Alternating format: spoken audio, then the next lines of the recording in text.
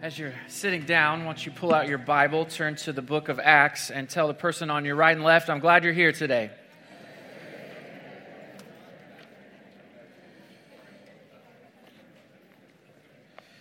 So we have spent the last 2 weeks talking about the 3 sentences that mean the most to us here at Bayou City Fellowship. Sentence number 1, we want to be a church with a radical focus on Jesus. Last week, sentence number 2, we want to be a church that works for the good of our city and the world. And today, we want to talk about sentence number 3, we want to be a church that starts new churches. So we live in Houston, Texas, and I don't know about you, but when people come from out of town, they say, oh, Houston's so big and so complicated, all the freeways. And what I like to tell people, if you understand basic shapes, then you can figure out Houston, Texas, because it's just a few circles with some lines running through. So the first of those circles is the 610 Loop. It's where all the cool people live in town. Then you've got I-10 running right through the middle of it, coast to coast, Florida to California. Then you've got another loop, the Sam Houston Tollway. And when we started our church 5 years ago, we put it right at the intersection of I-10 and the Sam Houston Tollway. Then you've got, of course, other lines running through. You've got 59 running northwest to southwest. You've got 45 coming down to Galveston. Of course, you've got 290, the Devil's Highway. But as we've been told, he will be vanquished in 2017. Apparently.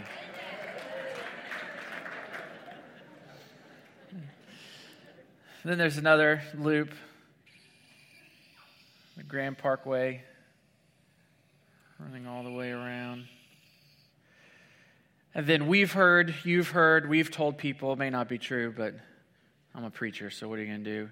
That TxDOT is buying up land even to do another loop, although it won't be a full loop because down here in this bottom portion, it would run you into the water.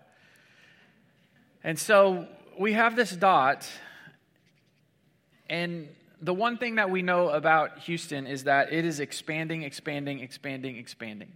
mean, we've hear consistently on the news and read it grows by thousands of people, even every week. You know, there's people moving into your neighborhood, moving out of your neighborhood, moving into your neighborhood, moving out of your neighborhood. And it's the one thing that we have here in Houston, land, so the city can just keep getting bigger and bigger and bigger and bigger and bigger. And the bigger it gets, the smaller our dot begins to look. And so a few years ago, we decided, instead of trying to make as big of dot as possible in one place and inviting the city to come to us, what if we just put dots all over the map and grew congregations of 1,000 to 2,000, which seems like God is with us as we do that, as many as God would lead and as many as possible to reach our city. So we want to start new churches, and that's what we want to do, but the question we need to ask before we continue doing that is it even a good idea? Meaning, is it a biblical idea? Can we get this idea from the Bible? Because if the Bible isn't for starting new churches, then we shouldn't be for starting new churches either. But I think God's word does communicate there are good reasons to start new churches. So 3 New Testament reasons for new churches. I'd love for you to write a bunch of things down this morning, starting with these. First, ongoing faithfulness to Jesus' commands. What were Jesus' last words to his disciples? Matthew chapter 28, verse 18. All authority in heaven and on earth has been given to me. Go therefore and make disciples of all nations, baptizing them in the name of the Father and of the Son and of the Holy Spirit, teaching them to observe all that I have commanded you. In Acts chapter 1, verse 8. But you will receive power when the Holy Spirit has come upon you, and you will be my witnesses in Jerusalem and in all Judea and Samaria and to the ends of the earth. So his command to his disciples, go and be witnesses, go and baptize, go and teach. And as people did that, as that happened and continues to happen, those who receive and believe begin to gather together and new churches are started. Number 2, New Testament reasons for new churches, the spreading out of believers. In Acts chapter 6, it introduces us to a powerful servant of the infant church, a man named Stephen. And Stephen took seriously the commands of Jesus. And so he went to witness of the life, death, and resurrection of Jesus Christ as the Messiah of Israel. And instead of people receiving his message, they seized him and killed him. And the verses that followed read like this, Acts 8, verse 1. And there arose on that day a great persecution against the church in Jerusalem, and they were all scattered throughout the regions of Judea and Samaria. Now those who were scattered went about preaching the word. So the church scatters because of this persecution. People flee Jerusalem, but as they fled, they told the story of Jesus. They preached the gospel, and people received and believed. So whenever you have believers spreading out, you should have new churches starting. So in a city like Houston, we have people coming from all over, even to this campus, from all over Northwest Houston. Some from Tomball, some from down in Bridgeland, some from Magnolia, some from the Woodlands. And as our church spreads out, churches should also spread out. Number 3, New Testament reasons for new churches, a specific and divine call. There are occasions when God will give specific directions to his general commands of making disciples. Acts chapter 13, verse 1. Now there were in the church at Antioch prophets and teachers, Barnabas, Simeon, Lucius of Cyrene, Manaen, a lifelong friend of Herod the Tetrarch, and Saul. And while they were worshiping the Lord and fasting, the Holy Spirit said, set apart for me Barnabas and Saul for the work to which I have called them. Then after fasting and praying, they laid their hands on them and sent them off. This is why we know about the Apostle Paul, because this moment happened. And he left this moment. You can see the map behind me. The stars are a little hard to see, but all of these stars represented places where he went with his friends to be witnesses of Jesus, to baptize people, and to teach people to obey the commands of Jesus. And in all of these places, churches were started because of this specific divine call. I want to show you one of those stars and the story behind one of them in Acts chapter 16. In Acts chapter 16, we see some of the elements necessary to start a new church. This is not an exhaustive list, but these are some of the elements necessary to start a new church. And I would love for you to pull out your Bible and write some things down, whether on paper or on your phone, because we're going to cover a lot of ground today. And I would love for you to be able to go back and look at it. First, there needs to be a calling. There needs to be a calling. Acts 16, verse 6. And they went through the region of Phrygia and Galatia, having been forbidden by the Holy Spirit to speak the word in Asia. And when they had come up to Mysia, they attempted to go into Bithynia, but the Spirit of Jesus did not allow them. Now, we do not know the means which the Holy Spirit used to deliver this message to Paul.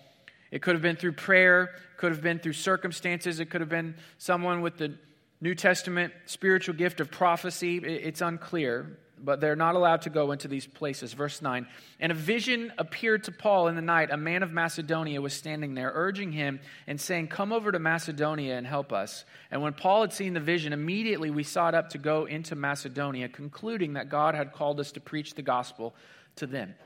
So this is an instance of specific and divine calling. Now notice there were 2 no's before a yes came and the calling was clarified. There was a no to the regions of Phrygia and Galatia.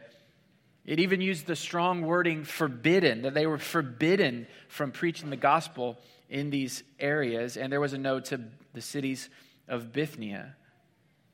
If your heart is to do the will of God, you will have to learn to take no for an answer.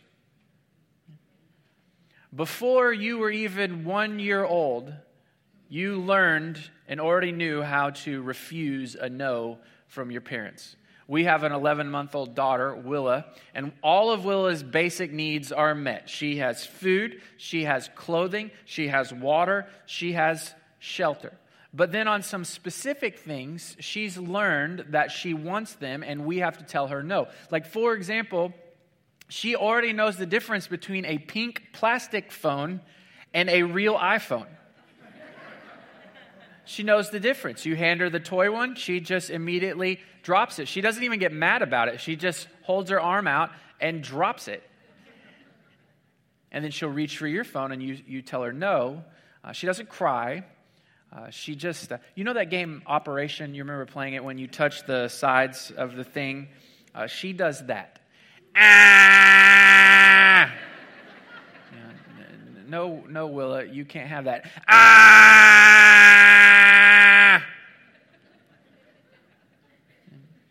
It's like she inserts her groan into your hip, and then it works its way to your back. Ah!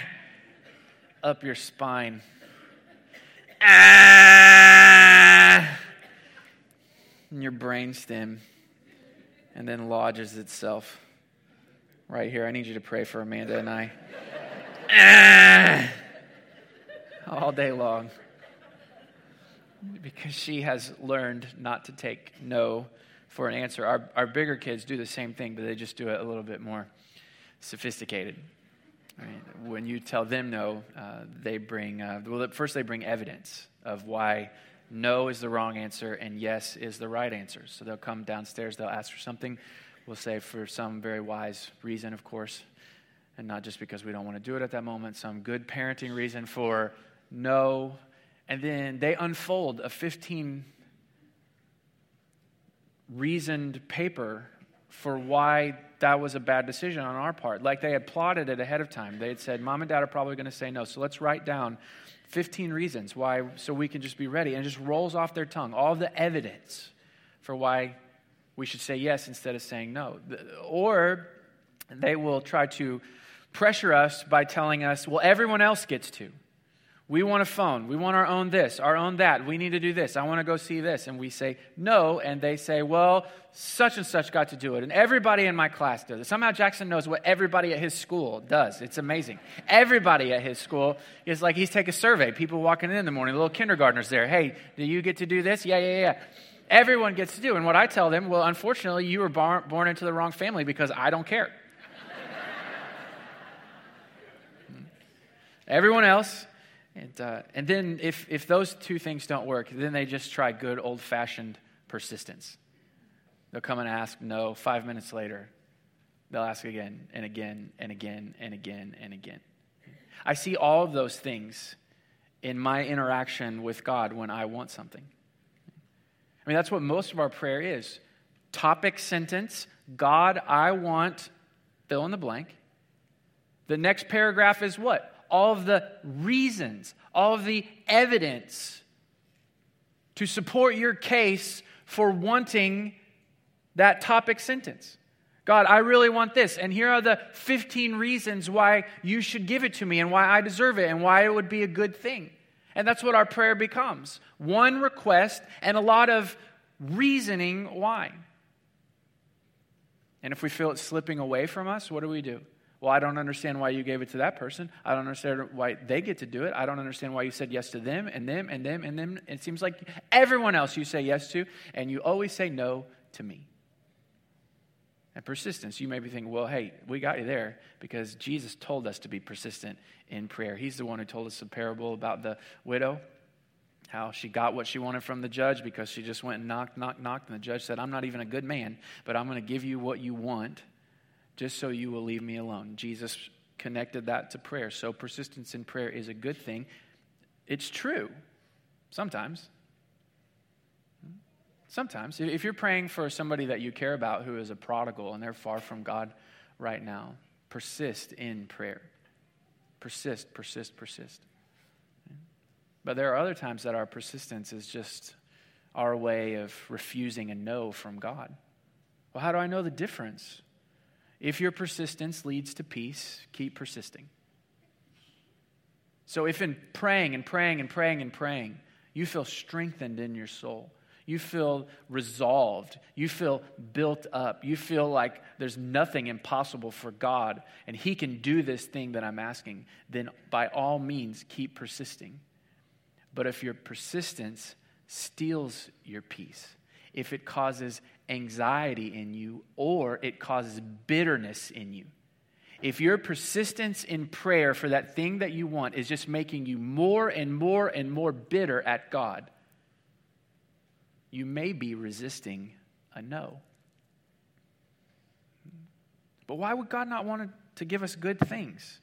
I mean, Paul wants to go into these regions and preach the gospel. He doesn't want to go in and set up a self-centered business for the sole purpose of generating pocket money in his own pockets for his own income. He wants to go and preach the gospel. Why would God say no to these regions and only say yes to Philippi? Because not every yes is equal. Not every yes is equal. Only God knows why a yes to the region of Macedonia was a better yes than the regions of Bithynia and Phrygia and Galatia, but it was. So a little introspection for us this morning. Is there any part of you that is currently resisting a no from God? Because if so, you may just be delaying a greater yes. We always think when God says no to us, he's holding out on us just because he can. He has all the power. We have none of it. We have no leverage in the relationship. So when he says no to me, it may be that he's holding a greater yes. So he may be holding out on you. He's just holding out for something better. In the years before we started Bayou City, Amanda and I knew that we wanted to lead a church one day and pastor a church, but you kind of have a choice at that moment. You can start a new church, or you can go to a church that already exists. And there are a lot of pros and cons to both. One of the pros to going to an existing church is that it already exists, which is helpful. And I had found online a list of churches in Houston that didn't have pastors. And so occasionally I would get online and I would look at that list. Like, you've heard of First Baptist Church, you've heard of Second Baptist Church, but have you heard of Third Baptist Church?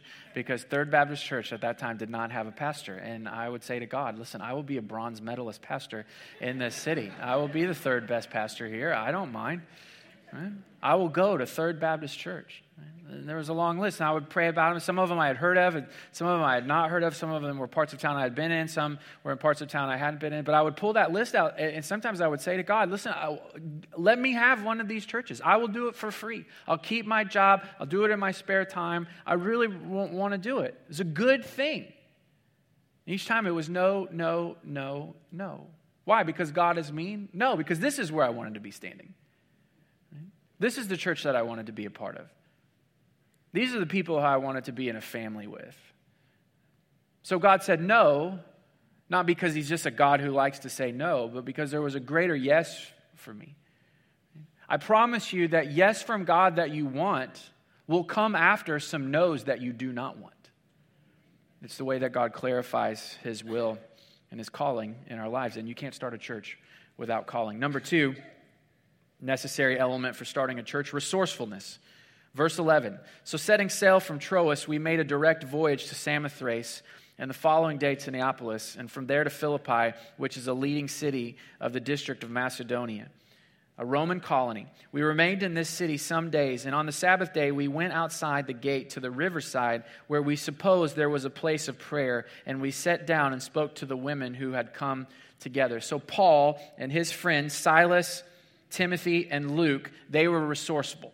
First, they were resourceful because they knew their call was to Macedonia, but there was no word about Philippi. The dream said, come over to Macedonia, which is like saying, come over to Texas to preach the gospel. So then they used strategy. They thought strategically. So where should we go inside of Macedonia? Well, let's go to one of the leading cities, Timothy. That's what it says in verse 12. It was a leading city of the district of Macedonia and a Roman colony. They were strategic. They were also resourceful in their patience. They didn't just jump in right away. It says they arrived, but in verse 12, we remained in this city some days. They were resourceful in finding the right people to start with. We see in the book of Acts that Paul had a process. When he goes around that map and would go into each of those cities, he would first go to the Jewish synagogue. Now, why would we go to the Jewish synagogue? Well, first, he was Jewish, so there was a natural affinity there. He would also go to the Jewish synagogue because Jesus was Jewish.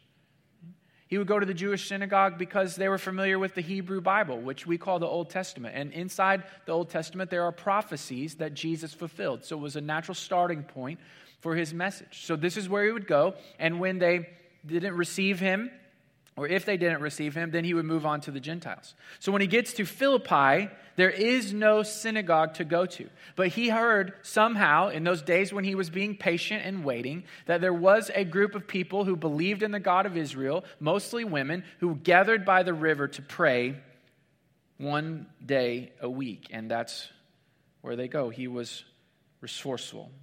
You have to be resourceful when you start a church, primarily because you don't have any resources. Number 3, necessary elements in starting a church. You have to proclaim Jesus. Verse 14, one who heard us was a woman named Lydia from the city of Thyatira, a seller of purple goods. Thyatira was known as an industry leader in purple-dyed garments. Purple was a luxury item. It was a sign of royalty. So there may be an implication here in the pages of Scripture that Lydia was very, very successful. And it says that she was a worshiper of God. Lydia is what is known now as a God-fearer. This was a Gentile person who had come to faith in the God of Israel but did not fully convert to Judaism. And it says in Acts that the Lord opened her heart to pay attention to what was said by Paul. A church that is not built on the proclamation of Jesus is nothing more than a low-class country club. Just a relational gathering that lacks amenities. Giving witness to the person and power of Jesus is the very lifeblood of any church. And when that proclamation goes, decay and death come knocking on the door. Proclaiming Jesus is a necessary element in starting a church. Number 4, hospitality. Verse 15, and after she was baptized, and her whole household as well, she urged us, saying, if you have judged me to be faithful to the Lord, come to my house and stay. And she prevailed upon us. The kingdom of Jesus expands via invitations. It's one of the first things that we see Jesus doing. He invites people to follow him. A church grows by invitations, which leads us to an important question. We're talking about new churches, is who is the church for? Who is the primary customer of the church? Is it for believers? Is it for non-believers? Is it for the purpose of turning non-believers into believers? Well, I like to think of it like what we see in the Sermon on the Mount. The Sermon on the Mount starts in Matthew chapter 5, verse 1 with these words. Jesus, seeing the crowds, went up the mountain, sat down, which was a sign that he was getting ready to say something authoritative. He was getting ready to teach. He sat down, and it says his disciples came to him. So the picture is Jesus sees the crowds, so he goes up the mountain and takes a posture of teaching, and his disciples come around. So everything that follows after that was aimed at the disciples. All that stuff you're familiar with. The Beatitudes aimed at disciples. The don't worry, because God clothes the flowers of the field and the birds of the air have nests. That was for disciples. And how to give was for disciples. And how to pray was for the disciples. And the Lord's Prayer was for the disciples. Because Jesus saw the crowds, he went up the mountain, sat down, his disciples came around him. But then it ends in chapter 7 with these words. And when Jesus finished these sayings, the crowds were astonished at his teaching. So he was teaching the disciples, but the crowds were around, which I think is the perfect posture for a church.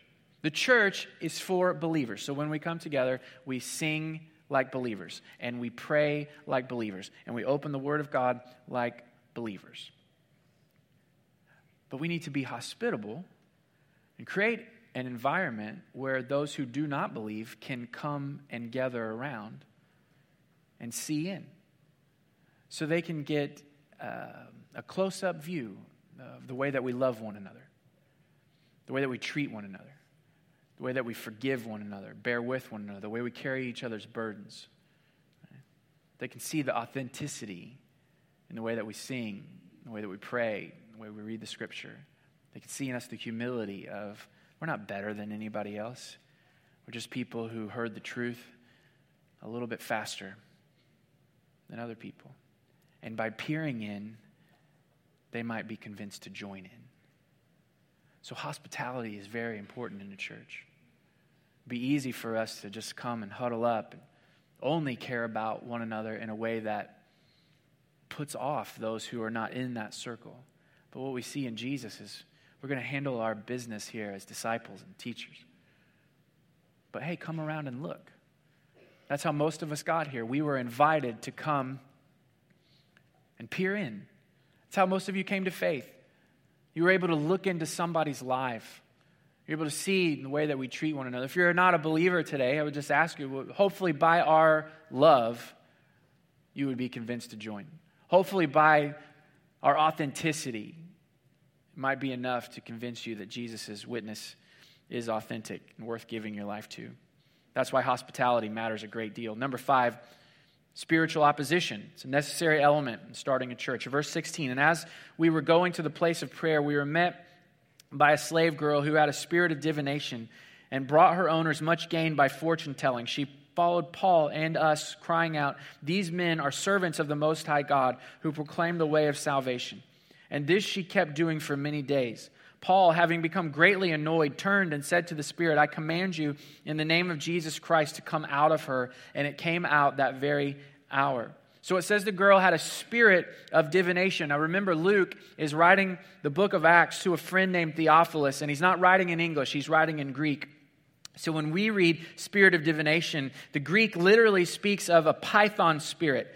The python was the symbol of the famous Delphic oracle and represented the god Apollo, who was believed to render predictions of future events. Anyone who was seen to possess the gift of foretelling the future was described as being led by the python. The invisible enemies of God hate when new churches are started, because that church can become a stronghold for the advancement of Jesus' kingdom, and it becomes a launching pad for light and a storehouse for the salt of the earth. So when you start a new church, there will be spiritual opposition. Number 6, there will be suffering. Verse 19. But when her owners saw that their hope of gain was gone, they seized Paul and Silas and dragged them into the marketplace before the rulers. And when they had brought them to the magistrates, they said, "These men are Jews, and they are disturbing our city. They advocate customs that are not lawful for us as Romans to accept or practice." The crowd joined in attacking them, and the magistrates tore their garments off them and gave orders to beat them with rods. And when they had inflicted many blows upon them, they threw them into prison, ordering the jailer to keep them safely. Having received this order, he put them into the inner prison and fastened their feet in the stocks. When God is doing a great work, there is a saint somewhere paying a great price. Wherever God is doing a great work, there is a saint somewhere paying a great price. You've heard me say before, but it's the tip of the arrow that absorbs the biggest blow. The great thing about a church is it presents an incredible amount of leadership opportunities. You can lead a volunteer team. You can lead a community group. You can lead a Bible study. You can lead a service project. You can lead. Our church is filled with hundreds and hundreds and hundreds of leaders. And those leaders are the ones absorbing the biggest blow. So if you've been blessed by a Bible study that you've attended, it's because the one leading it crashed through a wall for you, paid a price for you that you didn't know, you didn't see. That's why leaders oftentimes feel dull. They feel bent up and beat up. That's why it's important as a church that we all share the responsibility. That when we see somebody doing all the work, we would say, "Hey, this time, let me lead. Let me teach. Let me host. Let me volunteer. Let me be the one." Because wherever God is doing a great work, there is a saint somewhere paying a great price. What God was doing in Philippi was beautiful and powerful. But Paul and Silas paid the price. Suffering and church starting go hand in hand because kingdom work is hard work. Number 7, necessary element in starting a church, supernatural intervention. Verse 25. And about midnight, Paul and Silas were praying and singing hymns to God, and the prisoners were listening to them. And suddenly there was a great earthquake, so that the foundations of the prison were shaken. And immediately all the doors were opened, and everyone's bonds were unfastened. When the jailer woke and saw that the prison doors were open, he drew his sword and was about to kill himself, supposing that the prisoners had escaped. But Paul cried with a loud voice, "Do not harm yourself, for we are all here."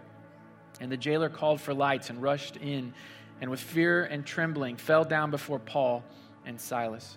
So we see something similar happen 2 other instances in Acts. Those original apostles were arrested and miraculously released. Peter was arrested and then led out of prison by an angel. And here Paul and Silas are taking their turn. Supernatural intervention. When you start a church, you get a front row seat to that kind of supernatural work of God. There's lots of stories I could share, but I'll just share I think maybe the very first one. It was a month before our first service, so August 2011, and was on the phone with one of our staff members who was volunteer at that time, of course. We all had regular jobs, and we had to make a $5,000 decision for the month of September. So we needed to pay for something in the month of September. It was going to be $5,000, and we were deciding should we do it or not do it, but the train had already kind of left the station, and you know those moments where it's like, well, it's kind of too late for this time, but $5,000 was a lot of money because we had $0, so $5,000 is a lot of money. And so the deal we made was, well, we feel like we have to do this for the month of September, but there are 50 of us trying to lift this thing up off the ground, and if 55 people show up that first Sunday, $5,000 is going to be bad. We're not going to be able to afford that. But if a lot of people show up, then maybe it will be worth it. So we'll do it for the month of September, and then we'll just evaluate as we go along. So that was the decision we made. So we hang up the phone. 5 minutes later, somebody walks into my office. No, not a church office. I had a regular job. Walks into my office, says, I was praying this morning, and I felt like God told me to give you this. And they handed me a check for $5,000. So when you start a church, you get a front row seat to supernatural intervention, which is what all of our souls want to see. But you only see that kind of thing from the front row. A lot of us have been sitting on the metaphorical back row because the price of admission is a lot cheaper there. It doesn't cost you anything to sit on the metaphorical back row, just a few hours on a Sunday morning. But it's hard to see all that God is doing. The price is high for front row seats. It's going to cost you something. There will be some suffering that's attached to it. But the price is not more than the joy that your soul will have from a front row view. This is a great thing about the Church of Jesus Christ. In His theater, there are front row seats for everybody. If you want to see God's work up close, there's a ticket for you. And finally, number 8, necessary element in starting a church, we proclaim Jesus again. Verse 30. Then He brought them out and said, Sirs, what must I do to be saved? And they said, Believe in the Lord Jesus, and you will be saved, you and your whole household. And they spoke the word of the Lord to him and to all who were in his house. And he took them that same hour of the night and washed their wounds.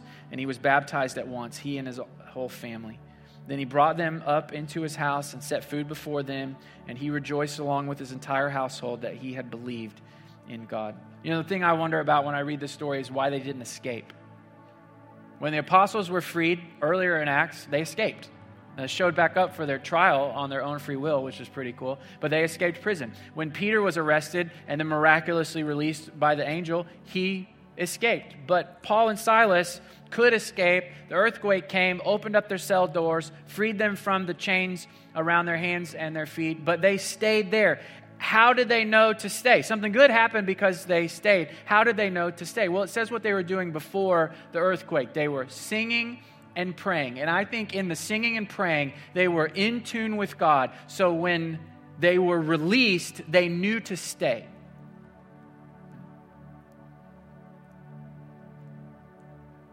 And because they knew to stay, they made a good decision. And it was eternal life for that jailer. That's the most powerful witness there can be when your faithfulness collides with someone else's desperate need. This jailer, he was in trouble. He had one job: to keep those prisoners in their cells. And he wakes up, sees the doors open, and he goes to kill himself because he thinks, I would rather die by my own hand than to die at the hand of the Roman Empire. But Paul yells out, no, we're all here. Paul and Silas were faithful, and their faithfulness collided with that man's desperate need, and it was as powerful of a witness to Jesus as there could possibly be. But they knew to stay. You know, a lot of us, we're waiting to start doing the right thing once we've been freed from our chains. Once we've gotten the thing that we really want from God, then we're going to start doing the right things. I'm going to go all in with you, God, you know, this faith stuff, I'm going to start taking it seriously. I want a front row seat. I know that's what you want from me, but I really need you to do this thing for me first. When you deliver on this, then I'm going to be all in. When you free me from this situation I'm in, when you deliver that new job to me, whenever you rearrange my family, whenever you move us from this place to that place, when all that stuff that I've been asking you for, when that happens, then it's going to free me up to be faithful. But the decisions that you make once you receive what you want from God are determined in the way that you acted with God while you were still in need. How you act in your chains will determine how you act when you don't have chains on anymore. So if you're asking something from God, don't wait to be faithful until you have that thing in your hands. Because if you can't be faithful now while you're waiting, you won't be faithful then when you have it.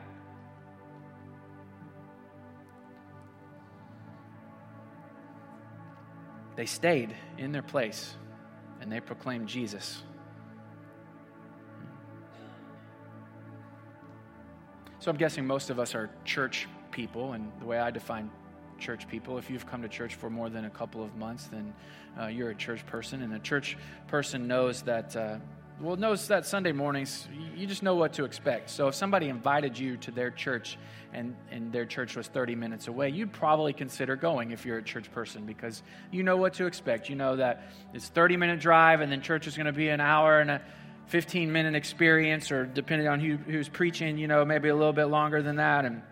And so you kind of know how everything works. And so you got an hour and a half church experience, then you're going to go to lunch, and then you got a 30-minute drive back. So most of your Sunday morning is eaten up, which is a big deal because you get Saturday to do all of your checklist. And then Sunday is that only to gear back up for Monday. So when you invite somebody who doesn't go to church, 30-minute drive, they're like, that's a big commitment. And what we found is when we had just one dot at the corner of I-10 in the Beltway, and we would invite people from Cypress to come to our church, they would be like, man, that sounds so great, but that's a long drive for somebody who's not a church person. But then when we put a dot just around the corner from people, and it was a 5-minute drive, those invitations that they had said, no, I don't think so, they started saying, yeah, that would be great.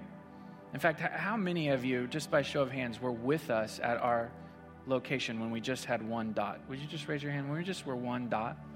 Yeah, so just 40 of us in a room of 600. So most of you are here. Most of you are here because some people said, you know what? Let's follow Jesus. Because you and I, we were far from God. We weren't just across town from God. We were far off from God. And there was no amount of gas money that could get us from where we were to where he was. We were powerless to do it. Couldn't be a good enough person. Couldn't string enough good days together to try to work our way into his zip code. Impossible. But Jesus said, you know what? I will go to them. I'll move the dot to them. And he was born on earth, Son of God, eternal Son of God, with God when he created the world. An agent of creation himself, born of a virgin, anointed by God for powerful ministry, preached the way of righteousness and the way of the kingdom, lived a sinless life, sacrificed that sinless life on the cross for the forgiveness of my sin and your sin, was raised 3 days later, appeared to many witnesses, ascended up into heaven, and one day will return. And until he returns, prayerfully what he's going to find is one small church in Houston trying to put as many dots as possible on the map. Let's pray.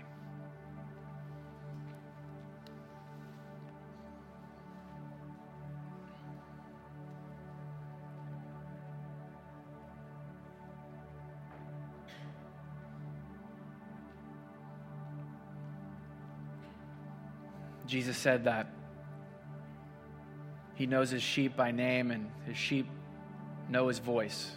So two things that you can be confident of today is that Jesus knows who you are, and that if he speaks to you, you can hear him. So just in a moment of prayer, just ask, God, Jesus, is there anything that you're saying to me today, a specific way to apply what you've spoken in the scripture? Is there anything specific you want to say to me today?